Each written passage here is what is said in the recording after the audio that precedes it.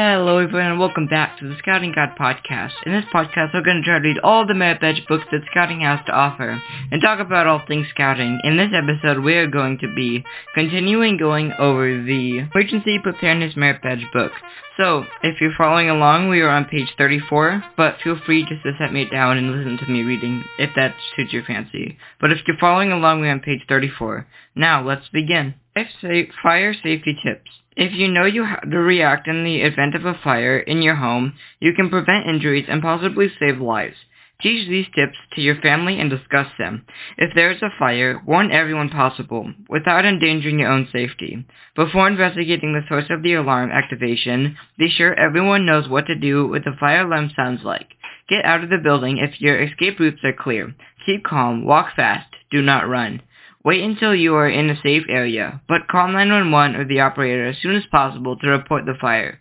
Say, "I want to report a fire," and tell the operator where your address is.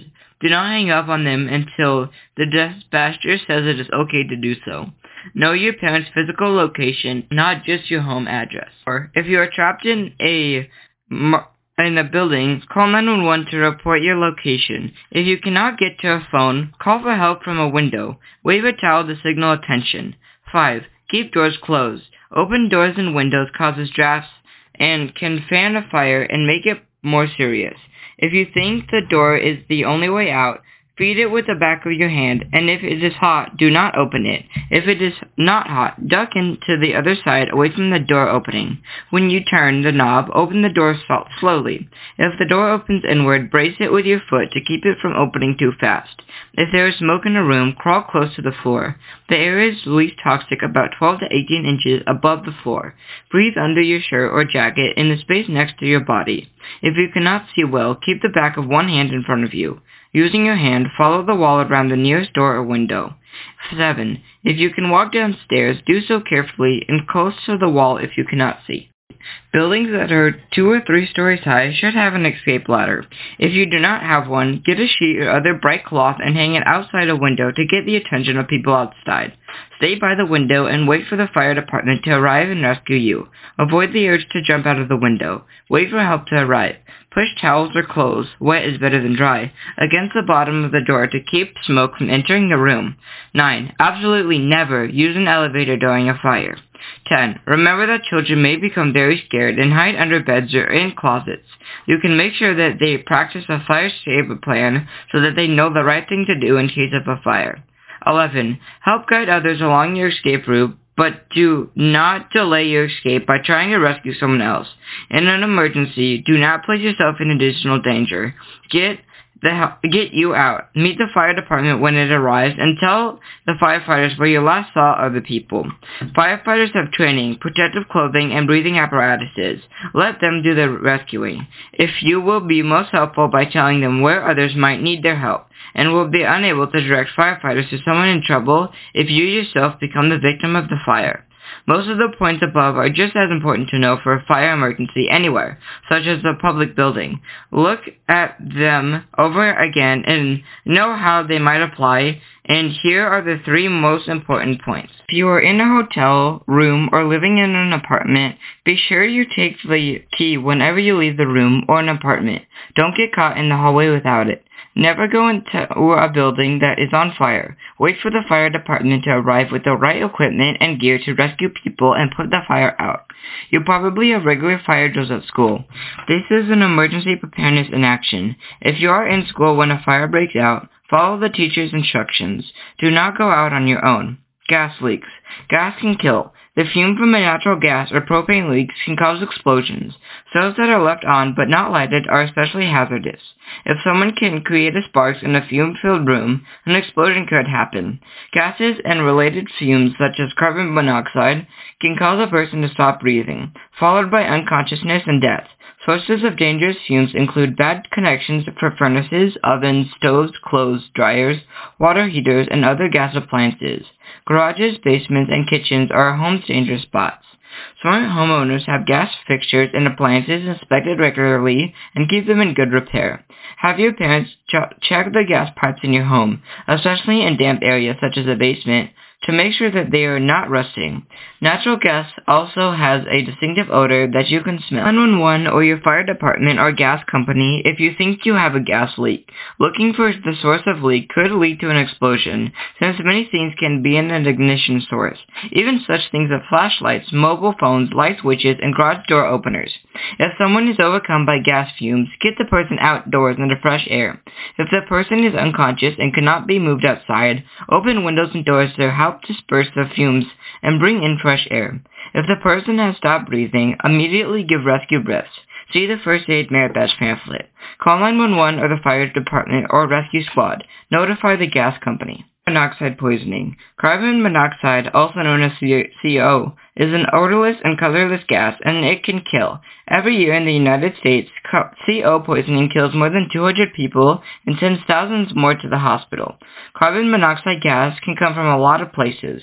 Gas-fired appliances, charcoal grills, wood-burning furnaces, or fireplaces, power generators, train saws, and other gas-powered tools and cars. Running a car or a generator in a closed garage, or even under a carport, for instance, is a recipe for disaster.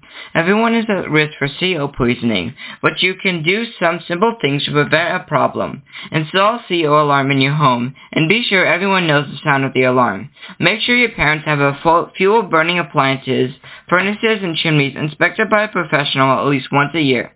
Never use any charcoal grills in the garage or in your home, only outdoors. Know the symptoms of carbon monoxide poisoning: headaches, dizziness, faintiness, and ringing in the ears.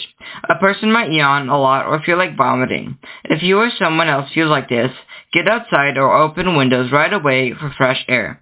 If someone is overcome by carbon monoxide poisoning, call 911 for medical help. The person may not be able to breathe. Give rescue breathing as you learn to do so for the First Aid Merit Badge. Be sure that all appliances and sources of combustion are turned off. A professional should investigate the source of the CO buildup and repair it.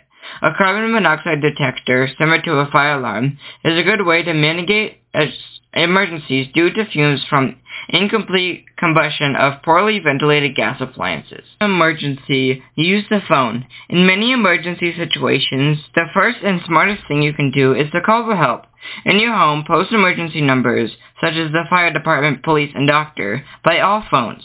Calling 911 will summon fire, police, and ambulance services. Tell the 911 operator your name and address and what the emergency is.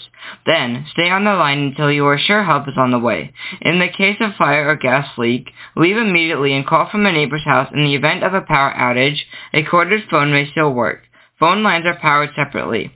If the phone lines were down, try a mobile phone, which should work as long as the nearby cell tower has power. If 911 service is unavailable, your area, dial 0 and tell the operator your address and your emergency. Emergencies in your car. Road trips with your family or with your troop can be great fun, but these trips need to be safe too, especially because it might be far from home or from immediately help. As you travel, preparation is very important. Consider the weather you might encounter. Prepare for the worst. Check weather reports and plan travel routes accordingly. If severe weather is threatening, consider delaying your trip. Keep at least half a tank of gasoline in the car. Before you leave, let others know your route and where you expect it to arrive. Pack food, water, medications, and extra clothing appropriate for the season and weather conditions. Keep a first aid kit, flares, and booster cables in your car. Always buckle up. Every time. Every seat, every person. You can check the Traffic Safety Merit Badge pamphlet for more information about recognizing and preventing emergency situations in the vehicle. Motor vehicle accident. Accidents sometimes just happen. As always, be prepared for the unexpected with car accidents. Often the most important thing you can do is get yourself into a first aid mindset. Is anyone hurt? Is anyone bleeding badly? Is anyone dazed or in shock? In your work for the First Aid Merit Badge, you learn how to respond to such situations. The leading killer of Scout-age boys is motor vehicle accidents. The more you can do to recognize potentially hazardous conditions that might contribute to an accident, the more you can help save lives. Some people may want to move accident victims or rush them to a hospital. Victims themselves may wish to move about to check on others. Urge them not to do so. Move only those who are in danger or as needed to treat life-threatening conditions. If victims are able to move, help them get to safety. Have them lie down and keep them still and calm until medical help arrives. For shock and other conditions as needed. 4 things are essential to help prevent further injury and loss of life after a motor vehicle accident. 1. Call 911 for medical help. 2. Make the scene safe. Turn off the vehicle's engine, source, parking brakes, and help direct traffic, if you are trained to do so. However, if you cannot readily secure the scene, do not put yourself in danger trying to do so. Stop severe bleeding. Treat for shock. Trapped in a blizzard. If you find yourself trapped in a blizzard, use your ingenuity and always ask yourself, what is the safest thing to do? Stay with the car and wait for help. Leave your car only if you are sure of the way to the nearest building and you know that it is a short distance away, but wait for the blizzard conditions to lessen. 2. Do not walk in a blizzard. It is easy to lose sight of your car and become lost in blowing snow. If you are on a well-traveled road, show a trouble signal. Attract rescuers by flashing hazard lights or hanging a bright cloth from the radio antenna or window. If possible, run the engine and heater just long enough to remove the chill from the air, about 10 minutes each hour. Conserve gasoline, but be careful when running the engine. 2. Do not let the exhaust pipe get clogged with snow. That blockage can cause deadly carbon monoxide to leak into the passenger's compartment. For ventilation, open your window slightly on the side away from the wind. Occasionally breathe deeply and rapidly to move your arms and legs to increase blood circulation. The inside of the car can protect you for a time. At night, keep the inside dome light on. It usually is a small amount of current from the battery, and it will be easier for rescuers to see the car in the dark. However, if you are stuck in for more than 6 hours and the cold in the car becomes unbearable, consider moving into a snow hole or other shelter. The temperature inside a snow hole can be 15 to 20 degrees warmer than the air outside the snow hole. For more about cold weather shelters, see the Wilderness Survival Merit Badge pamphlet, which I have also read, and you can go back and do that. Some scouts are also known for their resourcefulness. Look around and make sure to do so with what you have. You can use the flat round top of the air filter in your car for digging in the snow. Use a cushion from the car seat as your snow hole, or cut branches from the trees to sit on. You will need a seat so that you are not sitting on melted snow. Stay dry as possible. As soon as you can build a fire outside, not in the shelter, use the car's spare tire or hubcaps as a fireplace, or keep logs on top of the snow. You might be able to start a fire with the car's lighter. For tinder, tear up road maps or other paper you might have in the car, or strip fabric from the car seats. If you do not have fuel for a fire, look through the car again. Wooden handles of tools will burn, for example. You may have heard that the Universal Stress Signals, as SOS, stands for Save Our Ship or Save Our Souls, but it turns out that this is just a myth. The Berlin Radiographic Conference of 1906 adopted SOS as a danger signal merely because the Morse code for SOS, 3 dots, 3 dashes, and 3 dots, was felt to be unmistakable when relayed by telegraph. These days, 3 can mean distress. In other contexts, 2, such as lighting 3 fires to indicate distress or arranging 3 piles of debris that searchers might see. 3 small fires arranged in a triangle as a distress signal. If you cannot build a fire, stamp out a big SOS in the snow near your car. Make the letters deep so that the shadows cast into them, making them easier for rescuers to see. If you are stuck with your car for more than 1 day, finding food and water can become a problem. You can get water by melting or eating clean snow. If you do not have any food, work slowly and rest often. In extremely cold weather, if you do not rest, you will quickly tire out and become exhausted. Stalled in the desert. All deserts are dry, but deserts are not always hot. For example, Salt Flats in Utah can reach temperatures well over 100 degrees Fahrenheit during the day in summer, while fall below freezing at night during the winter. Although the most common concern is dealing with excessive heat, those stranded in deserts may also have to deal with low temperatures at night. If your car stalls in hot desert, stay with the car but not in it. If you are on a regulatory traveled road, someone will come by soon to help raise the hood and trunk to indicate you need help. At night, attract attention any way you can. Set out an emergency light, turn on car flashers or turn signals, leave the inside dome light on, or, if possible, build a fire outside.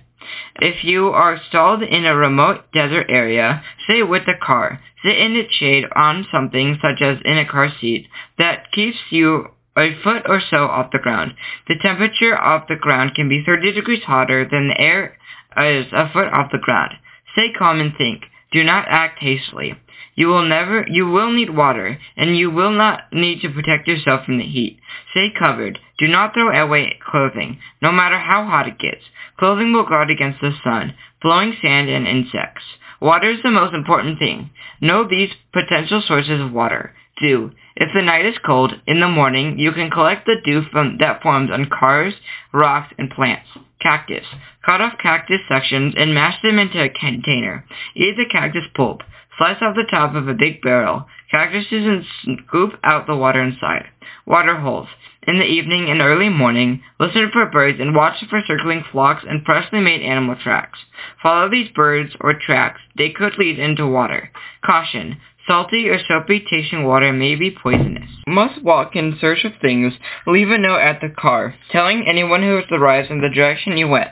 Normally, you should not leave a car unless you know for certain that help is close by in a given direction. Walk only after sundown or in the early dawn if needed to light to see. Rest during the day in any shade that you can find or make. Use signal fires to attract the attention of planes or other desert travelers.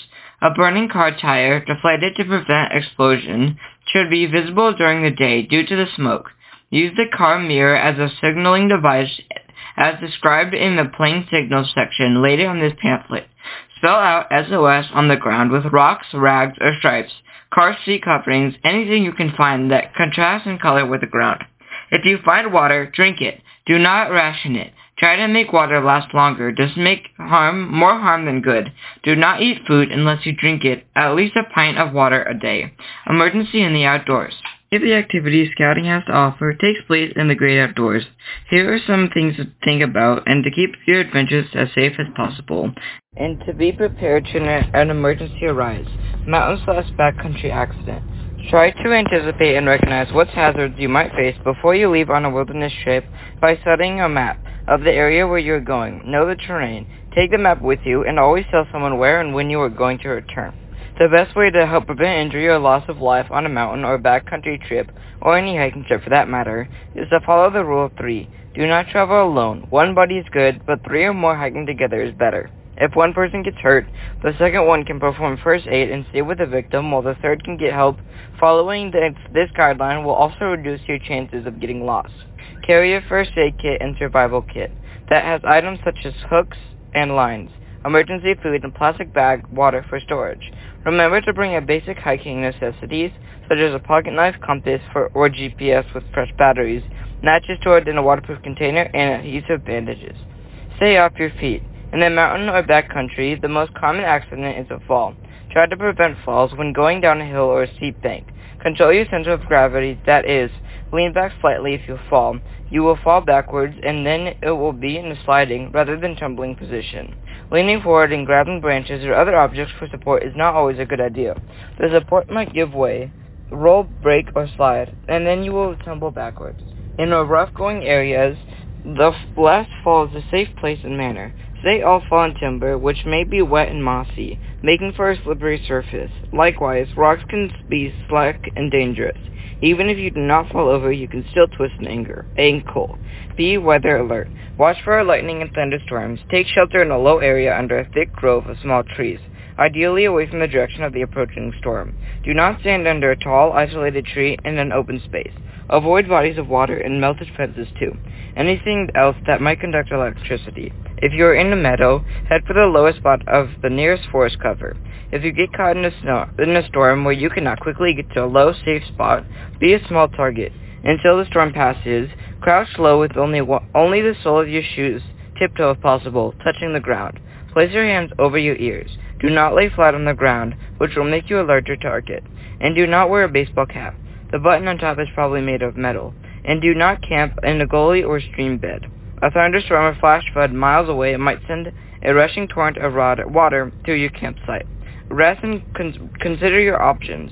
Usually, it is best to stay put. People searching can find you easier than you can find them. If you must travel and everyone agrees to it, walk in a straight line.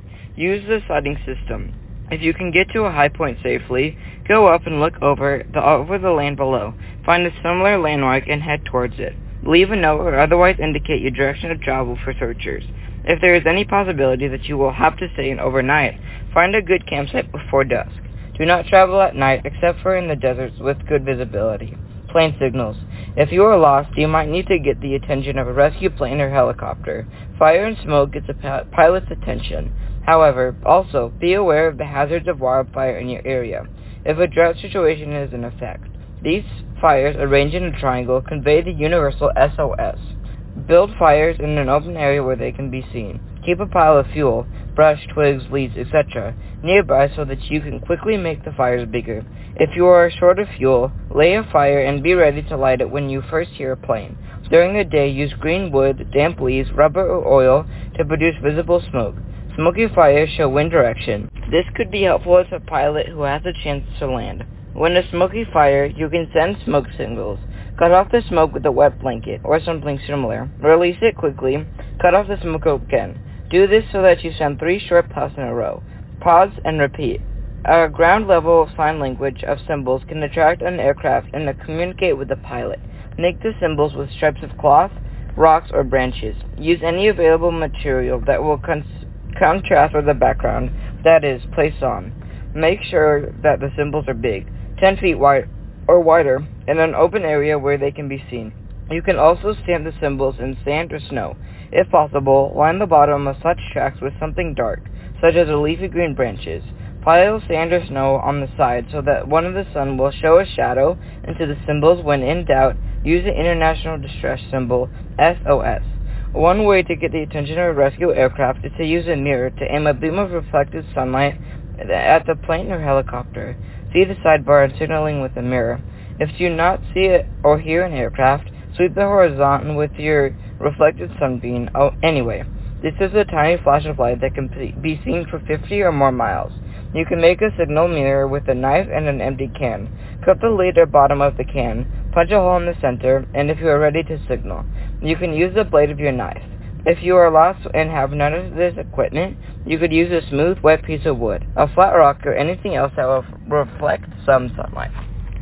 Thank you for listening to this week's episode of the Scouting Guide Podcast. We will be back next week with reading the Emergency Preparedness Merit Badge.